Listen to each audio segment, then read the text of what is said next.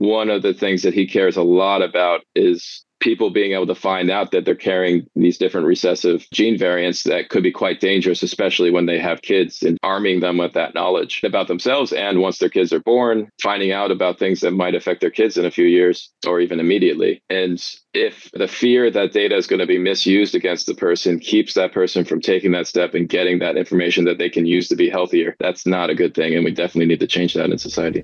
Hello, everyone. Welcome to episode 114 of the Health Unchained podcast. Thank you to all of you who are listening and supporting the show. This interview was recorded earlier this year, and the unedited version was shared with our Supercast subscribers. If you hadn't heard, Health Unchained has launched a Supercast premium membership community where you can watch interviews before the rest of the public gets to listen to these conversations. You can find a link to our Supercast website in the episode show notes. And next, I'd like to share that Health Unchained is a media partner for the Blockchain and Healthcare Today Symposium in New Orleans, Louisiana, September 21st and 22nd, 2023. If you're interested in buying tickets or sponsoring the event, please reach out to me so I can help coordinate with your team.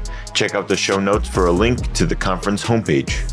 Lastly, I'm excited to be working with the Vibe Bio team on helping early-stage biotech companies navigate their next fundraising. Don't hesitate to reach out if you are seeking supportive financing for your biotech research and development. With that, I've also started another podcast called Vibecast that's focused on biotech companies and communities. I encourage you to check out some of those conversations on Vibe Bio's YouTube channel. Thank you to the visionaries out there who believe there is a better way forward in our digital society.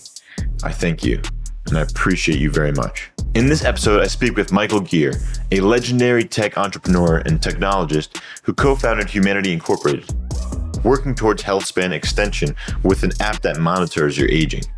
In his previous work, he also co-founded Badoo, which was used to build Bumble, a famous dating website, and scaled it from 0 to 70 million users. So he deeply understands social networks and user experience. I first met Michael in London at the Decide London event in January. We talk about medical and social datasets, wearables, blockchain adoption, and more. I hope you enjoy this episode and remember to rate and review the podcast in your podcast player. I would very much appreciate the support. Remember, the Health Unchained podcast is for informational and entertainment purposes only, and we're not providing any sort of legal, financial, or medical advice. Please do your own research and due diligence before making any important decisions related to these matters. And now, let's get to the show. Hi, I'm your host, Ray Dogan, and welcome to Health Unchained. On this show, I will be speaking with healthcare entrepreneurs, thought leaders, and executives who are using blockchain technologies to revolutionize healthcare. These innovators are building the distributed infrastructure and diverse communities required for a trusted, secure, and decentralized healthcare ecosystem. Enjoy the show. What is blockchain? Was ist Blockchain? What is blockchain? The doctor will see you now. Welcome, everyone, to the Health Unchained podcast with Michael Geer, who is an entrepreneur working to help people monitor their aging and health with his most recent company, Humanity. He is the co-founder and chief strategy officer at the company, which was founded in 2019. We met at Decide London, where he spoke about the future of decentralized health data access. Michael, so glad to have you on the show. Thanks for having me. Maybe we can get started with a background on you, like who you are, what you've done so far. I know you've done a lot in the space, including being on the founding team of Badoo. Sure. I'll try to give you the short version, leave out some pieces, but that just adds to the mystery. Yeah, I wanted to be an astronaut. So actually everything that I was interested in as a kid is now like the big spaces. So I'm loving the world today for the most part. So wanted to be an astronaut, was obsessed with the space program. That became a little bit of an obsession also with the Soviet Union and Russia. Went over to Moscow to see the other side and randomly met a guy. And we ended up creating what became the largest dating site in the world, which basically spawned that entire, for better or for worse, it depends on who I talk to, who's happy about it or not, is spawned that entire dating app space. When was this? We started working on Badoo in 2005, and I think we launched May of 2006, before the iPhone. Like a different era in the world. Got to 20 million users our first year doing that, which was just a little bit of luck and a lot of great team, right? But then moved over to London in the course of that, met my future co-founder for Humanity, which was serendipitous, Pete Ward, and he was doing a social network at the time. So we were both in that kind of like social viral space, which kind of led to first a couple coffee meetings and then a friendship. And when I started to get an idea for something being possible in the preventative health and longevity space, that's when I pulled Pete into it. In the middle of that, went out to the Valley and took over operations and grew to an even bigger size, a consumer VPN company called Anchor Free. And so at the height, we had about 900 million users, both direct to consumer, about 650 million. And then about 250 million of that, we were doing like the VPN for McAfee and the VPN for Bitdefender and Kaspersky and all the antivirus players. And then eventually Samsung, actually. That's what led into a bit of a connection with Web3, looking to decentralize that. So that kind of starts tying the worlds together. Yeah, it's pretty interesting. You mentioned Anchor Free. Can you talk a little bit more about Anchor Free, actually, because I think it's really important to understand that context because it does matter in the Web3 space as well. Our mission was to basically make the internet more free, as in uncensored. A few of us that joined grew out of the time where there was SOPA and PIPA, these internet censorship bills going through the US Congress back in the end of 2010, beginning of 2011. And so that was some great people rose up in that time, like Alexis Ohanian was a big leader in that, and Brad Feld and the Union Square Ventures guys. We're basically fighting these laws that would have broken the internet. It would have allowed any federal judge in the US to basically, because of copyright infringement, tell every internet service provider in the US to take down a website, which would have just killed the internet because you're going to have copyright infringement. And we have a thing called safe harbor, which you basically have a reasonable amount of time to take down the copyrighted material once you're told about it. And they were trying to get rid of the safe harbor, which would have been disastrous. I think a lot of things go together between the Web3 space and what we're fighting for with consumer VPN is the openness, the free flow of information. Hotspot Shield, which was Anchor Free's first big VPN, they started getting users because of the Arab Spring. They were basically one of the big ones unblocking Twitter back in that time. There's a lot of shared ethos between the consumer VPN and the Web3 area. But how I got into Web3 was there was one big problem with Anchor Free and the consumer VPN is that you could basically still come to our offices and arrest us. If you wanted to stop Anchor Free, you could find people and you could arrest them. What we wanted to do, not to break the law, but basically to make sure that the weak link was not just us sitting in the office, was to decentralize the whole thing. When we went to do that at the time, this is like 2017, when I started seriously looking into it, it was quite hard because the scalability of Web3 was just not there yet. And even the conceptual understanding of how it could be scaled wasn't there yet. So there was a lot of, it sounds a bit funny now, but back then it was like the thought process was everything should be on chain, as in every interaction. And when you actually look at what happens with an internet web service or an app web service that have millions of users, there's no way you want to be running that all through chain because you're talking billions of API calls and little bits of information flowing back and forth. I started looking at Stellar and hanging with the team there because they were quite a bit more advanced on the scalability of the chain, at least. Went really deep into it and met a lot of great people, all the kind of people that you know today, like the Solana and all the other chain folks. So how did you get into the healthcare world? So me and Pete, my co-founder, we both, and I think a lot of people in the health space, to be honest, when you ask for the backstory of folks that you meet, you have people close to you just get hit with tragic health events, either yourself or people close to you. With me and Pete, it was his dad had a stroke out of the blue. Basically, from that day on, was in a wheelchair for 6 years and then passed away. It basically just completely killed his quality of life and ended it very shortly. And so that affected Pete quite deeply, obviously. And on my side, I've had a couple family members, a couple relatives find out way too late about cancer or get killed by cancer in the end. And in those moments, you understand very clearly that if you don't have your health, you don't have anything. Unfortunately, the cliche is true. And so in those moments, Pete, a little bit before me, we were at the height of our careers. We had these very large consumer internet plays. We were feeling very successful. We were still in our 20s, so we felt invincible. And then the next day, you have these people close to you can do nothing for other than to just comfort. You can't make them healthy again. And that drove us to start looking quite deeply into the preventative health space, not jumping in and starting something right away. In my case, I really followed that thread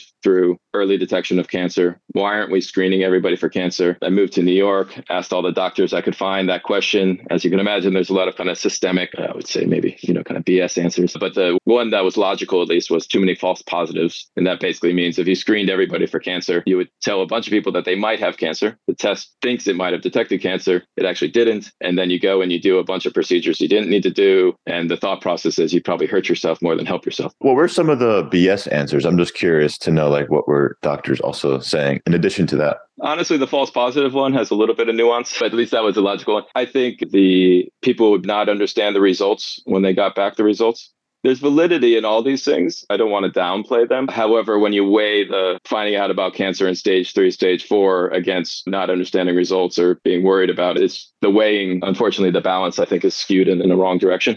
to be more specific, because basically when you look at that, it's okay, let's get better at explaining results. Let's get better at educating people so that they understand what the test is for, what it's not for. These are all things that we do on a daily basis. Medical people and doctors do very well on a daily basis. I think what happens is when you look at Web3, probably gets this quite a bit. Every time a new technology comes in, it's regarded differently. The system might be dealing on a daily basis with explaining blood results to a person, having a person go for a yearly check about something. And so the system deals with all these things already. It's just then you say, well, actually, it's a genetic test. And people are like, we got to rethink the way that we look at this. People are going to be confused, all this kind of stuff. I would say those were the two big ones. But yeah, so the false positives, logical. But as an engineer, coming from a good Georgia Tech engineering background, and my question was, okay, how do you take the false positives out? That seems like that probably should be like the main thing we're focused on. And the good thing is people were focused on that. And the answer was genetic sequencing. And so you're going to put genetic sequencing of some sort. And actually the answer has become machine learning and genetic sequencing and all the above. But so GRAIL is a good example of something that's come to fruition with the Gallery test. So basically the whole liquid biopsy space is a moniker for it. And so as a maybe slightly full of myself founder, I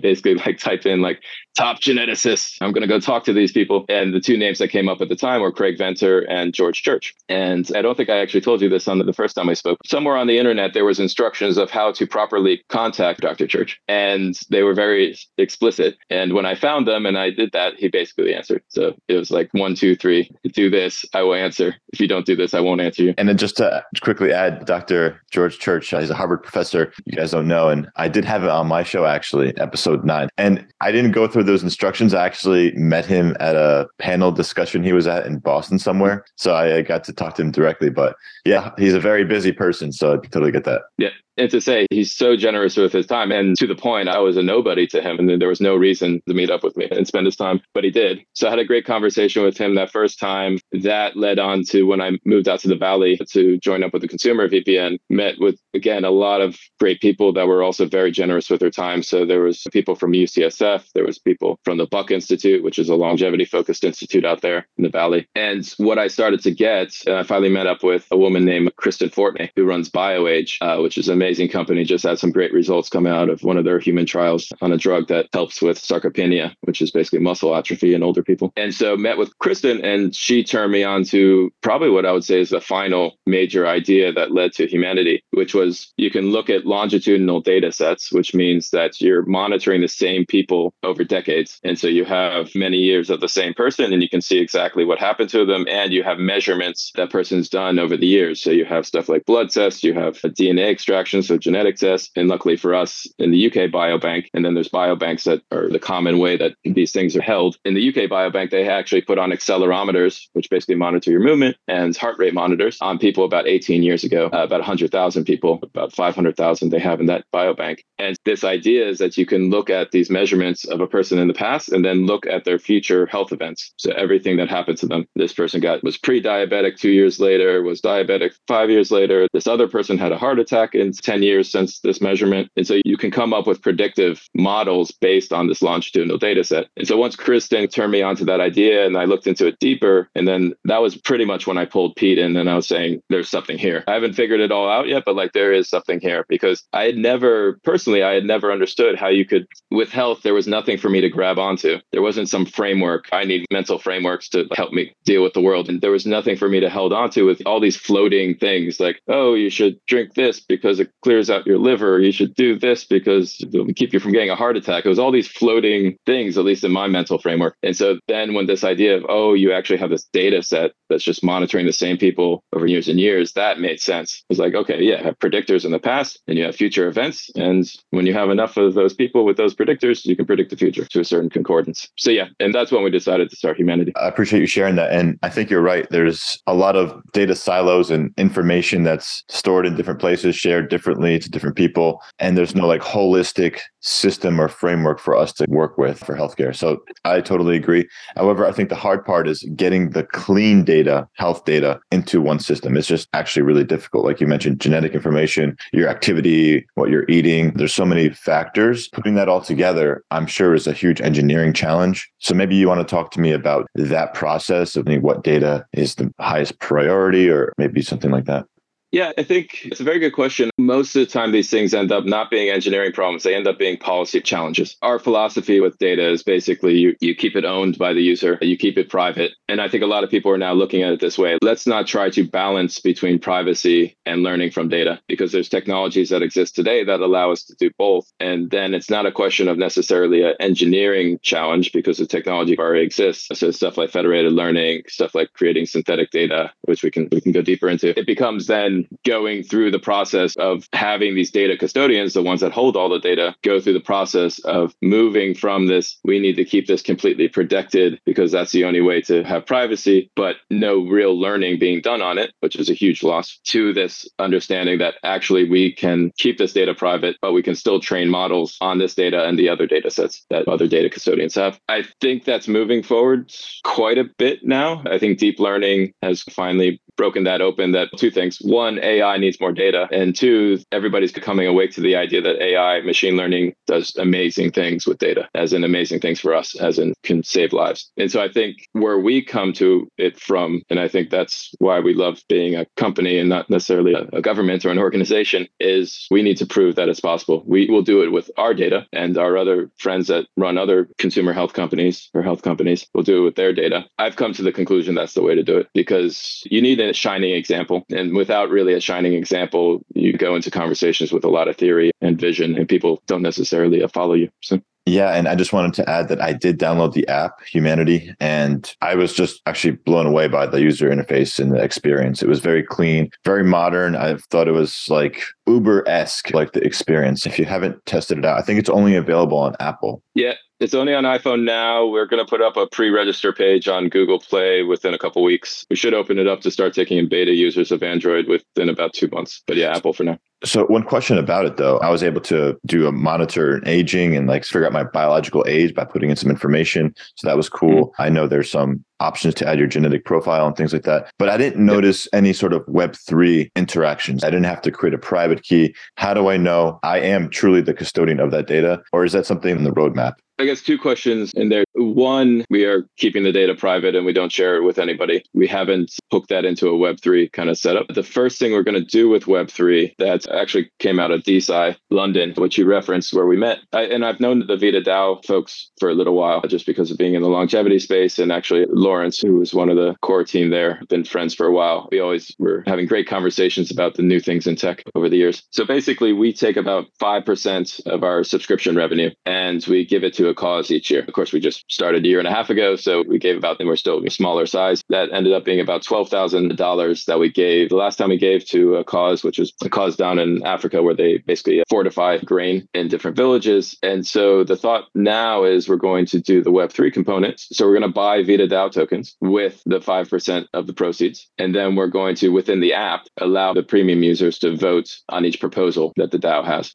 It's the first kind of semi-integrated way of really getting to what I love about DAOs. There's two big things about DAOs. One is that you allow people to have more say in something that they care about. So they join the DAO because they care about whatever the DAO's kind of purpose is. And then they get to have a say on what that DAO does. So that's great. The next one that I love about DAOs, but won't be a component of necessarily of this integration, is that people can get the proceeds from what the DAO creates, right? In the old stock market way, you call it a dividend. But basically, you put a lot of stuff into this DAO as a person, as a community member, and then you can get some stuff back, whether that be cash or equivalent sort of stuff, or early access or whatever it may be. Or even like reputation that you contributed to. There's also that in terms of like identity on Web3 is important. I think that's the social aspect of Web3 is becoming, I think, really interesting, just the way that's evolving. But yeah, I hear you. That's the first integration we're going to do. And DAOs are quite an interesting thing for me. I love the idea of just allowing people to participate more closely in something. I think in health, one of the things I really do not like about the health system today is that it disenfranchises people. It's basically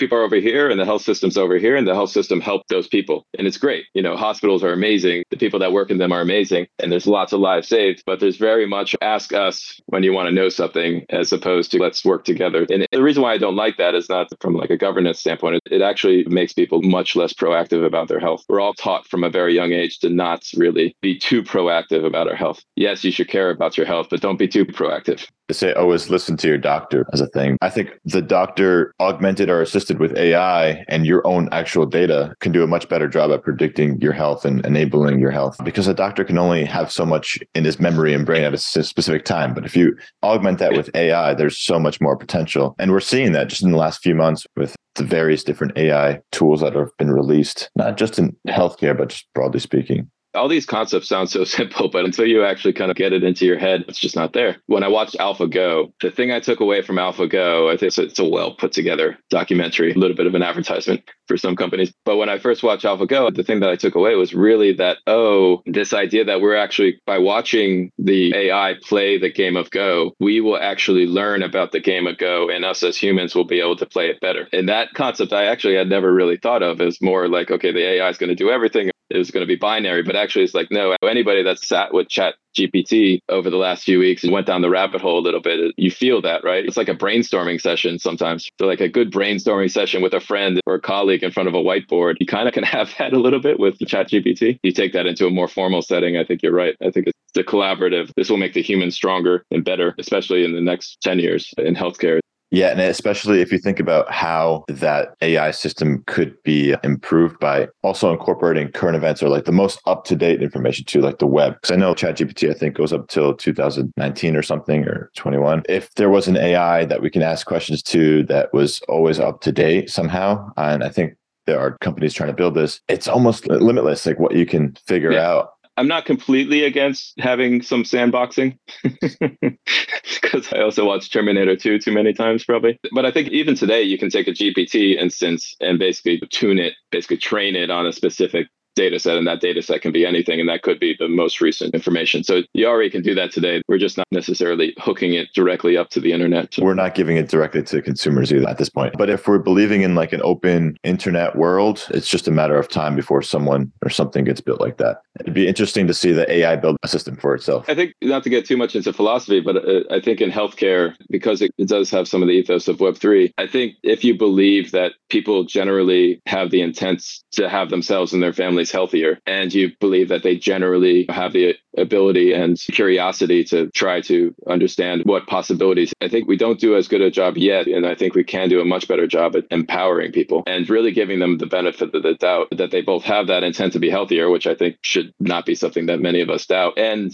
have the kind of curiosity to spend a little time to understand something that's meaningful to them and their families. And I think time and time again, we have examples that's true. So I think if we lead a little bit more with that, I think we'll be a little bit less scared of handing them technology, that stuff like their test results. Let's believe in each other a little bit more. And I think we'll actually see that it will take a lot of the burden that we see, disease burden that we have in the system, because that proactivity will lead to better preventative health. Right. I think the government takes a worst case scenario approach to things and trying to avoid those one-off situations where there's malicious activity. And there is. I mean, you can't argue that there isn't any fraud in the healthcare system, even in terms of sharing patient data. I think that's been going on for a while at different companies. That leads me to the next question. And we already talked a little bit about this, but what is your position on data privacy and personal ownership of one's data? And before you answer, I want to make some context here about over the last few decades, we've seen this trend where people are more willing to share their data, even publicly. So things like Facebook, the idea of sharing family photos online for the public was not a thing 20, 30 years ago. Sharing your Venmo payments publicly, those are transactional. Now with the blockchain, everything is theoretically potentially like transparent and public, although obviously there are some more secret type of protocols out there. So yeah, what's your position on that?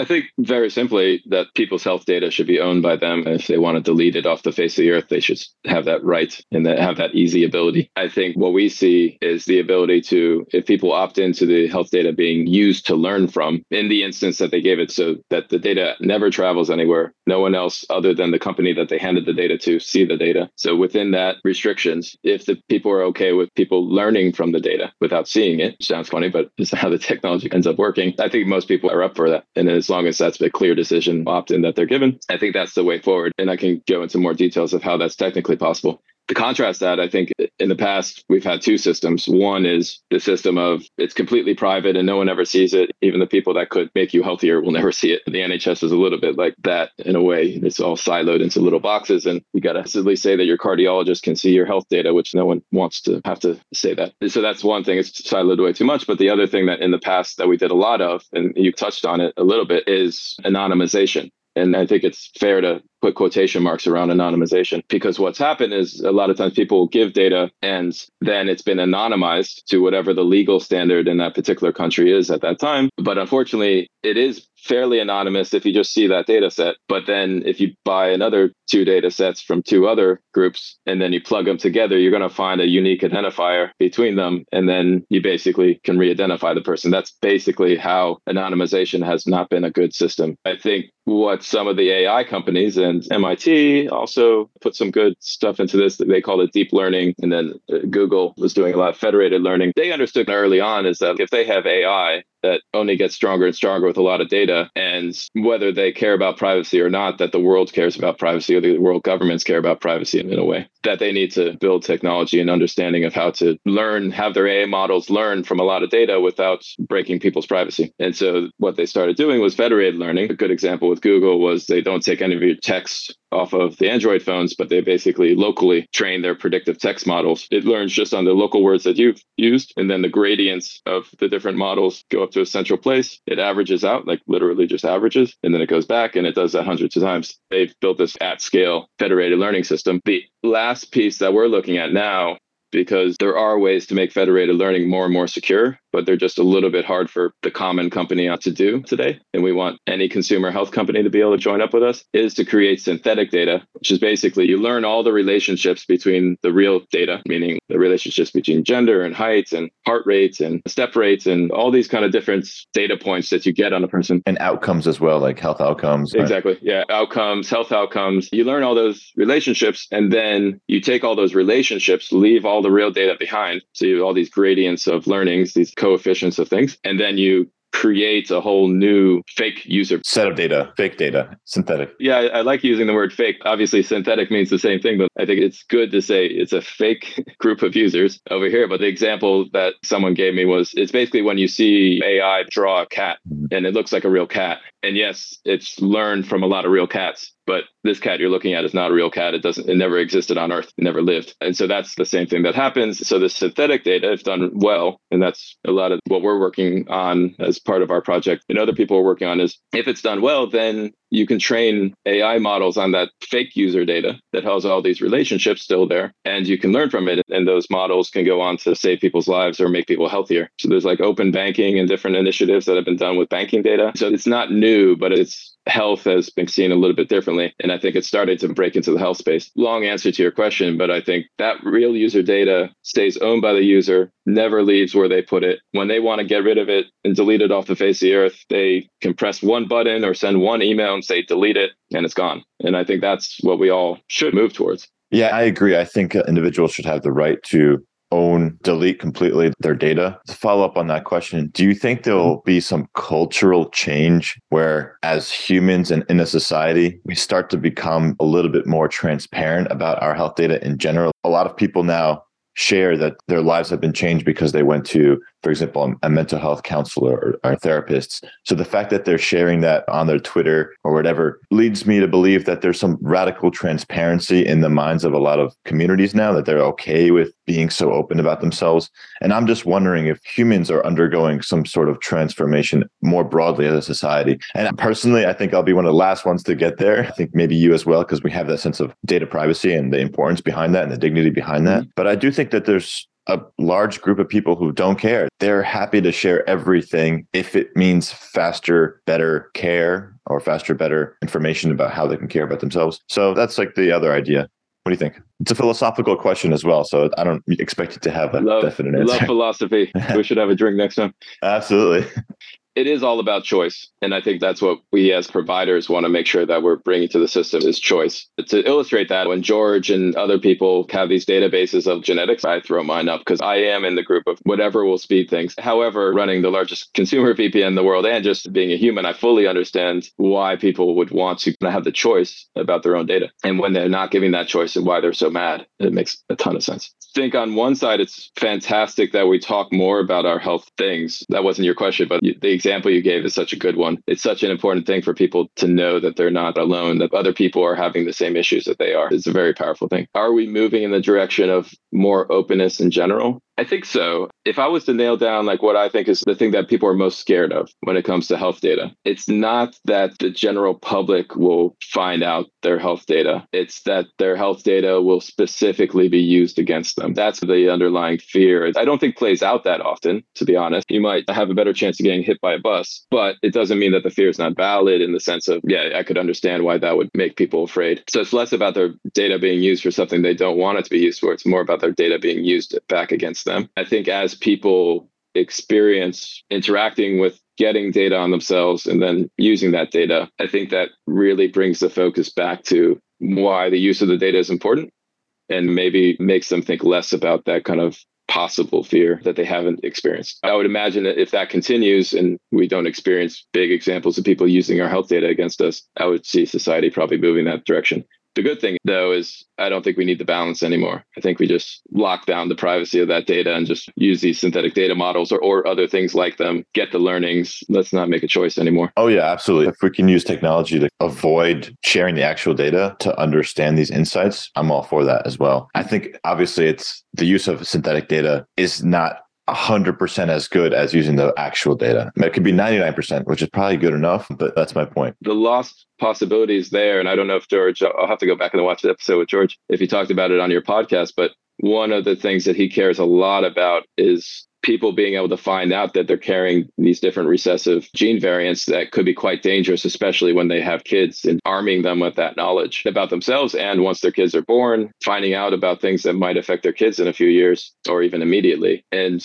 if the fear that data is going to be misused against the person keeps that person from taking that step and getting that information that they can use to be healthier, that's not a good thing. And we definitely need to change that in society. Appreciate you saying that. Yeah, I agree. I think it'll be interesting to see how that plays out. Like, I'm an early adopter of 23andMe, and I shared some of that data with the company in order for me to get some information about myself, but I totally understand the opposite side as well and wanted to keep that data private. If there was an option to do it in a private way, and I think now there is, I would have done it. And we talked a little bit about consent management, the fact that you can share not all or nothing, but some components of your data to the right people, the right algorithms for insights. So I think that's pretty cool, the idea of using dynamic consent management. To what degree does humanity now use consent management tools? And is that a future feature in the roadmap? Yeah, it's a great question. I can touch on two things there. I think a great example of it, and I'll name both because they're my rival companies. So I think both Google Health Connect, which is the new health data repository on your Android phone, and Apple Health Kit do a great job of this kind of dynamic consent. So it's very easy UI. You can go in, basically say, hey, I want to share my steps, but I don't want to share my heart rate, or I don't want to share my health records, but I want to share my steps and my heart rate. I think it's done quite well. And I think more apps are now both reading from that database and writing to those databases. And I think the system's great. I think it's also cool that there's obviously technical challenges involved with all this, but it's also cool that those are actually repositories sitting on your phone, and you need to actually opt in if that data was to ever leave your phone. And then if your phone is not unlocked, I don't know if it's at the level of the ledger or something like that, where it completely has some chip locking it down. I don't actually know on the technical side, but if your phone's not unlocked, then that stored database of your health data on the phone is locked. So I think that's actually quite cool, and actually goes towards Tim Berners-Lee's idea of having a data pod that you carry with you. I like that. I think in some ways, there's another concept of Web3 and kind of data consent management. This is where I might start straying from the popular opinion. In some ways, you have this idea that you're going to decide which research is using your data or not. And I think when you're talking about real data and that data is going somewhere, I think that's very valid and important. When they will just have access to the learnings from your data, or if it's synthetic data, I think it's not a tenable system for two reasons. One, I think people really want to know what their data is being used for, in the sense of they want to know what impact they're having, as in, oh, that's so cool, my data was used for discovering that new variant or whatever it may be. But in the sense of every single research that's going to be done ends up getting a bit of a gatekeeping, whereas people are like, yes, this, no, that. I don't think it's a tenable system. I think it'd be better for the data to be protected, private, synthetic data being made, and then that synthetic data can be used, just like we don't have a say on what happens with the internet. I think there's a lot of problems inherent in gatekeeping of deciding what research is valuable and what research is not. So interesting.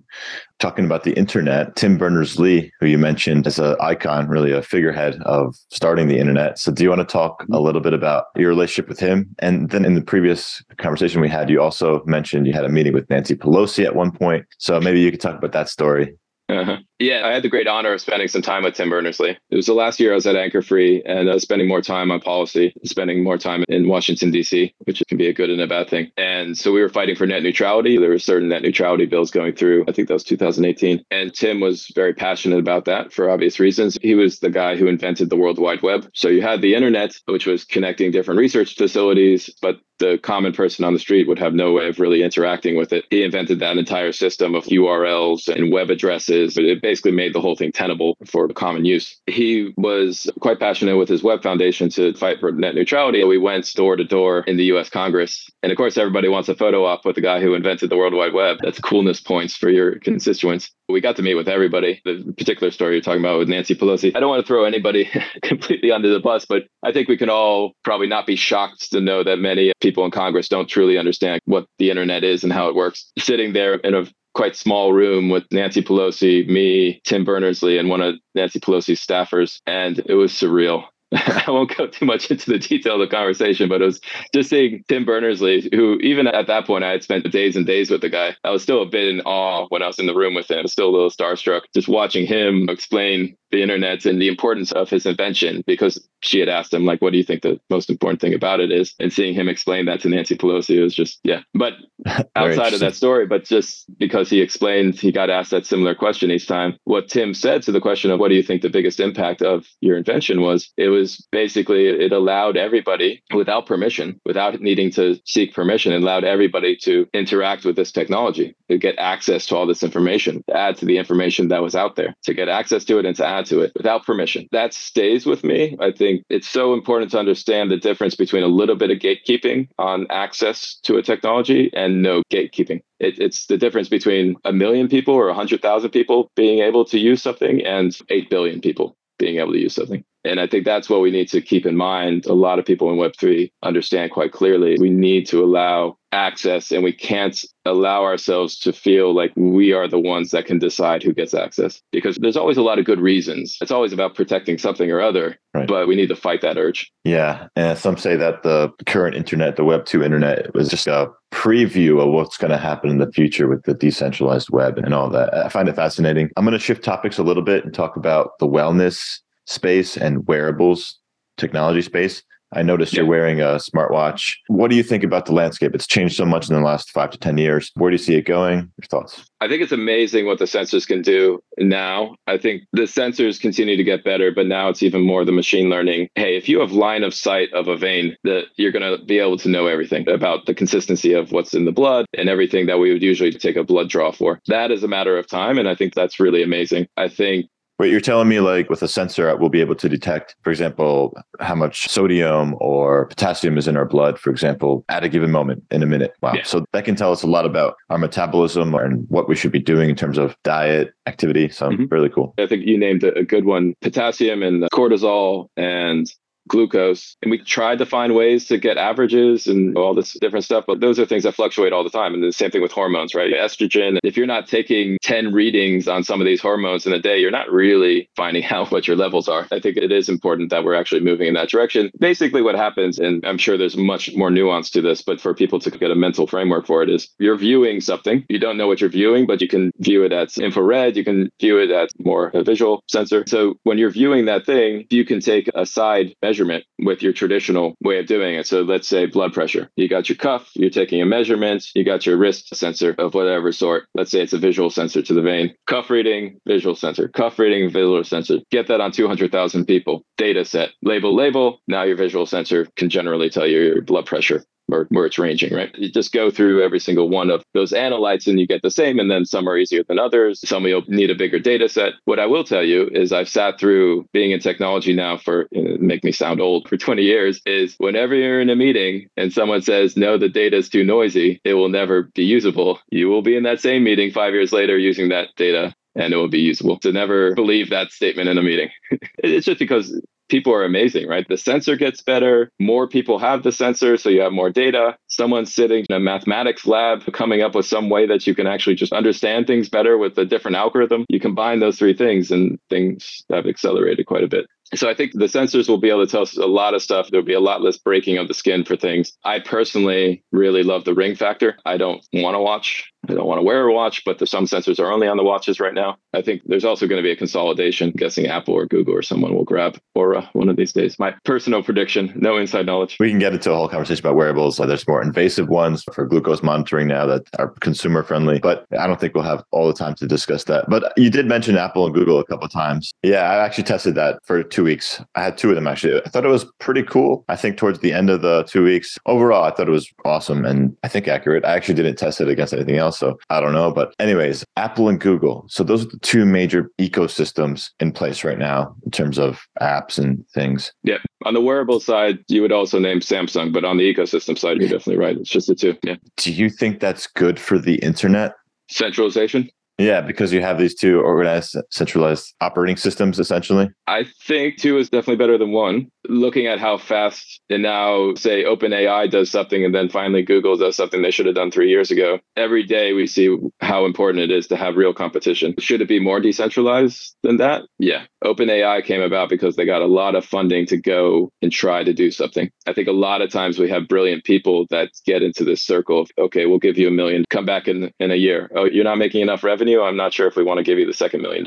We're definitely not doing what we should be doing to actually create 5 more Googles and 5 more Apples. So I think that's something that the investment community needs to take on, at least think about whether they're really doing what they want to do, because most people get into venture because they want to create the next Google or something. It's not to eke out a 5x return. It's more for the stock markets and private equity. Would it be better if we had more? Yes. Are there things that we can do to create more? I think definitely. And I think OpenAI was an example of, let's give $100 million to someone and go at it, go at a problem. I think it's important also, though, that when we do make those big bets, that, us as a society try to be a bit more open about it. I think we've had examples like I'm sure there's been great stuff that's been created within Calico, but no one has any idea in the longevity space. There's very little kind of understanding of what was done inside and what's that led to. But I think with Web3 and DAOs and the ability to take the friction out of a bunch of people coming together for a big cause, that's pretty exciting stuff. Like a friend of mine is looking into creating a DAO around epilepsy. And I think there's a lot of people that care a lot about epilepsy, and mostly because tragically someone they love has it, or a friend. And I think seeing some of those examples get quite large will be quite fun over the next few years, because it does go to the entire Web3 ethos of let's allow communities, mission-driven communities, to actually have some of the tools that companies and governments have.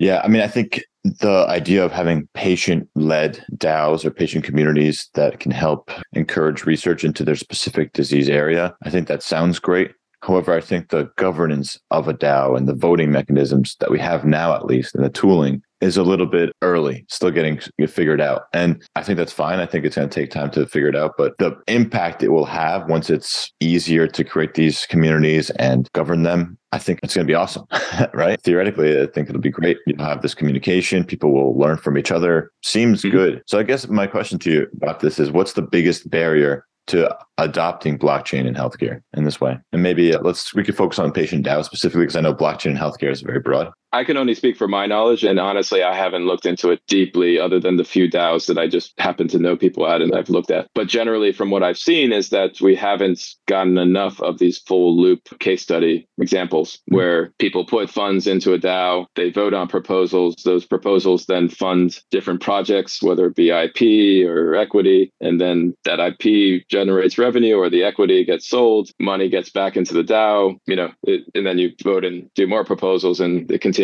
on and does great things. To me, that's the biggest barrier, because I feel like people are getting the idea. There's barriers how easy it is to buy a token and stuff like that, but I'm very sure that the Coinbases and everybody else in the world will make that easier and easier. It takes an hour or 2 hours to tinker around and you can do it. But I think the biggest thing is that will really start driving the machine is a couple great examples of the full circle coming around, because that, in my view, hasn't really been proven. There's no reason to believe that it won't happen. Yeah, the kind of framework in theory makes sense. You invest into something and then you get returns from that, but those returns come back into the pot and you reinvest it. It makes a lot of sense. I think that's the biggest barrier, honestly, is just people having more of those examples of it successfully working. And I think more people will come in. Thanks for sharing that. In terms of humanity, what's your outlook for 2023 and beyond? We wanted to get Humanity, the app, to hundreds of millions of people and make them healthier. And obviously, as we get more data, we'll find out more specifically what will work for you and what will work for her, and more personalized understanding of that path to health. I think the other thing that is a big mission of Humanity is really to be a beacon for the things that we really believe in. One is that you can have data-driven, personalized health guidance, and we want that to be everywhere, not just in the Humanity app. The other one is that you can actually keep the user data private, create the synthetic data, and then all of us should then be able to learn and train models on that synthetic data. And so that's right now, I'd say, a side project that we have, but we do see that as a big impact in the future if we can get it to work.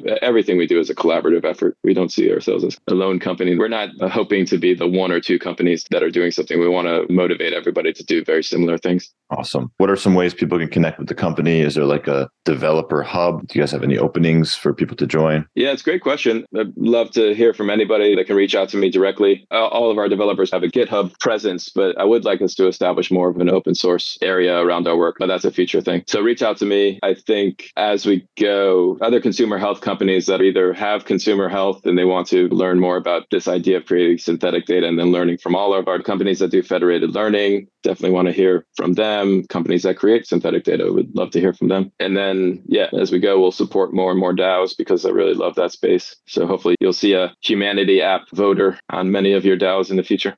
Awesome. I appreciate that. How many users have used the app? Do you have a number of active users or signups? Yeah, so we've had about 150,000 signups, and we've been in the App Store for about a year, almost a year and a half, year and 4 months now. Yeah, so just early days, but already have enough users that we're actually starting to be able to see different categories of users, like different gender, different age, different weight, what is going to be most impactful for them. The machinery is already working, starting to give more personalized guidance than you would get anywhere else. Waze changed traffic navigation. Before Waze, the company that Google eventually bought, we were not using real-time data to see what was the fastest route to get somewhere. And then Waze came along and said, hey, why don't we just track all the Tel Aviv taxi drivers' GPS? And we actually know that if you take a right on the left, you'll get there 5 minutes faster than if you go on the highway. And we should be able to do that for health. We had the big question, can we? And so in the last year and a half, we've proven that we actually can. So I think it's a very exciting time for health. I'm very much looking forward to Web3 becoming a bigger part of that. Yeah. First of all, thanks for sharing all that. And I do have a few more questions, so I appreciate your time. You mentioned some of the Web3 projects, DLT projects. Are there any that are particularly, you think, doing really important work that you just wanted to mention or bring to light here? I mentioned the one that I love. I think a lot of them are still early, but I think Vita DAO has been around long enough now that they've learned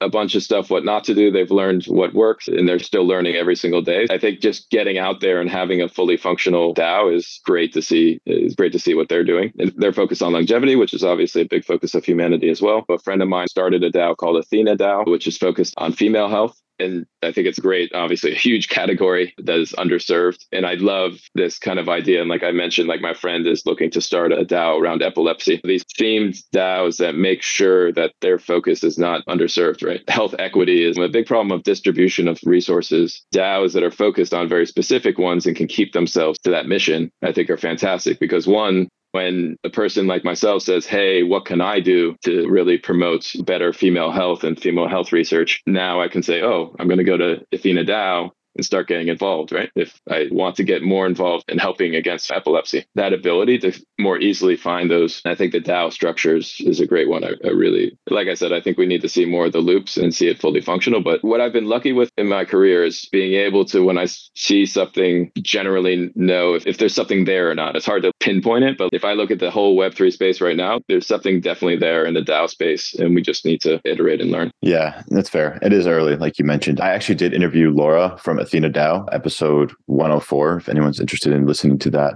And you mentioned longevity. That's focus for Vita DAO. And this question, you might not be able to really answer it from a medical point of view. Maybe you could. Is there a limit to human longevity? People talk about living forever somehow. I'm not a doctor. I'm an unpracticing aerospace engineer. Never practiced. No, there's not a limit. Being in so many meetings in the tech world over the years, the data's too noisy. Okay, 5 years later, the data's not noisy. What you start to see is, and I always use this example with my team, it's a little bit raw, kind of motivational, but Basically, the same week that the Wright brothers had their successful flight that kind of really broke open the flight space, the same week, there was a New York Times op-ed that basically said it will be a million years before humans really can fly. It was just an absurd thing to say. This was said by a scientist, too. It was an op-ed from a scientist. I think it's good for all of us to take a moment. You need to look at a lot of the research, but just take a moment and be like, why? There's so many examples of creatures that live hundreds of years. There's different trees and different tortoises that live 100 feet. There's so many examples of things that live much longer. Why would it not be possible to extend? The whole space blew up years and years ago because, oh man, I'm blanking on her name, but it's Cynthia, that she basically discovered with C. elegans. She was knocking out genes in a C. elegans, which is a worm, and she knocked out one and it lived, making up a number, but let's say 3 times longer. All of this research basically proves that no, there is no limit, as in there's no speed of light problem. There's nothing that we haven't figured out. It's how we get there and how it will be applied and what it means for society. These are all amazing questions and things a lot of people are working on. Is there a limit? No, there's absolutely no scientific reason why there's a limit. So great answer. That's really awesome. And you remind me about a quote, actually. This is from early 1940s. IBM's president, Thomas J. Watson, reportedly said, "I think there is a world market for about 5 computers." And he's the president of IBM. So it's pretty interesting. I agree. There are mental limitations we put on ourselves, or we think that we can only achieve a certain amount of progress, but maybe we could live forever, right? Yeah, and I also think if you're not a doctor, you shouldn't go and start practicing medicine and tell people what to do medically. But it's okay if you're not a doctor to logically try to get an answer for why something is or isn't, right? If a scientist or a doctor or the expert in the situation can't clearly explain to you why something is or isn't, then maybe they don't actually know, or maybe they don't know as well as they think they do. It's okay to engage with spaces that you're not an expert in, because I think it leads to good things. It leads to people challenging tightly held thoughts that maybe shouldn't have been held so tightly. Yeah, we've learned a lot over the many millennia about humans and things, but there's still so much to learn. I think the mysteries of the universe are endless, in my view. Welcome to the Health Unchained News Corner. In May of 2023, Ledger, a hardware wallet manufacturer, announced a new service called Ledger Recover. The service allows users to store their seed phrase, which is used to recover their cryptocurrency in case of loss or theft with Ledger. However, the announcement has been met with criticism from the crypto community, who are concerned about the security implications of storing their seed phrase with a third party. Ledger Recover works by dividing the user's seed phrase into 3 encrypted fragments and storing each fragment with a different entity. If the user loses their seed phrase, they can request Ledger to combine the fragments and then decrypt them. However, this process requires the user to provide a valid email address and phone number, which some users see as a security risk. In addition, there is concern that Ledger could be hacked and the user's seed phrase could be stolen. This would give the hacker access to the user's cryptocurrency. Ledger has said it has taken steps to secure the service, but the community remains skeptical. As a result of these concerns, many members of the crypto community are urging users to avoid Ledger Recover. They argue that it is better to store the seed phrase offline in a safe place. Ledger has said that it will continue to offer Ledger Recover, but it is unclear how many users will choose to use it. The wallet provider shared that Ledger Recover is an optional subscription for users who want to back up their secret recovery phrase. You don't have to use it and can continue managing your recovery phrase yourself if that's why you bought a Ledger, the company explained. As every good crypto veteran knows, not your keys, not your coins, but it's more complicated than that. As an affiliate of Ledger, I felt that it was important for me to share my thoughts on this issue. I don't think all people will be able to self-custody their cryptocurrencies themselves. Many people can and will choose to self-custody, and that is their much respected choice. If we envision a world where health data, social data, identity is wrapped up around a sole backup private key, it's going to be very important that we figure out a good way to recover wallets. It will be interesting to see how Ledger Recover is rolled out. We're already seeing hardware wallet competitors flaunt their tech as superior to Ledger. However, as we know, computer technology has developed so quickly that it's difficult for most to understand how much data is being collected and impossible to be 100% certain that you are ever digitally secure. We're living in a world of probability. It's up to you to decide if it's more probable that you lose your own private key or that a third party who's contracted with you steals your private keys. You can find a link to Ledger's Recover FAQ page in the show notes. Don't forget to subscribe and share this episode with someone who you think would enjoy listening to it. And now back to our episode with Michael Geer, co-founder of Humanity Health. What is the most influential book you've read? Saw this on your list of topics. I don't read a lot of books. I read a lot of scientific papers. I read a lot of long form blog posts, maybe taking it away from all the science and all the tech. So maybe I sound maybe slightly more well-rounded. I think the one that influenced me when I was younger was On the Road to Jack Kerouac. There was a line in there, wish I could still quote it. I used to be able to. The only ones for me are the mad ones, the crazy ones, the ones that are mad to live, mad to love, goes through a couple iterations. It's so summed up, I think, what's really enamored me with a lot of spaces that I've been in is you put me in a room with George Church is a great example. You put me in a room with George Church and you've made my week. Just being in the room with that intensity of idea creation, and not just idea creation, but going out and doing big things. You put me in a room with Tim Berners-Lee. You put me in a room with even Kristen Fortney. She might be embarrassed if I said that. Put me in a room talking with Kristen Fortney and learning about the great things she's doing. That's what drives me in life. That positive energy and that, hey, if there's not a reason why we can't do it and it will make people's lives better, let's go do it. That book, I don't know if it changed me, but it definitely spoke to me with that kind of thought process. So. Interesting. What are your thoughts about the singularity that is supposed to happen in 2045, according to Kurzweil? Can you define the singularity for me? Just make sure we're talking about the same thing. People define it differently. I think Ray Kurzweil defined it as a point in time in which we would not be able to distinguish the difference between the general artificial intelligence, AGI, and humans in a way. So I don't know if that means we're uploading our consciousness into a computer or something. It's not super clear to me what it is. It's just an interesting philosophical question. To not being able to distinguish, I don't think we're too many years away from that. We might already be there. You smooth out a few video editors and a little bit more stable diffusion database, and you're probably not too far. I think the interesting point that you noted at the end there, I'm a big proponent of the belief, I guess sometimes I play a futurist, and my tint on futurism is if we can't be excited about the idea, then maybe it won't happen because we're the ones that are actually going to create it, right? If you are a person listening to this podcast and you're like, I don't really want to upload my brain to a computer. I like my flesh. I want to keep living life. I want my flesh not to get disease and be functional, but I'd rather actually just stay human for 100 years, 500 years. I feel like the uploading of the consciousness is a little bit flying cars in the sense that, yeah, it sounds like if it would be a cool thing for science to be able to do that, but do we actually want it? And because we don't want it, it probably won't come half as fast as we think it will because we go towards things we want. Will we have the ability science-wise to do stuff like that? That's 20 years from now.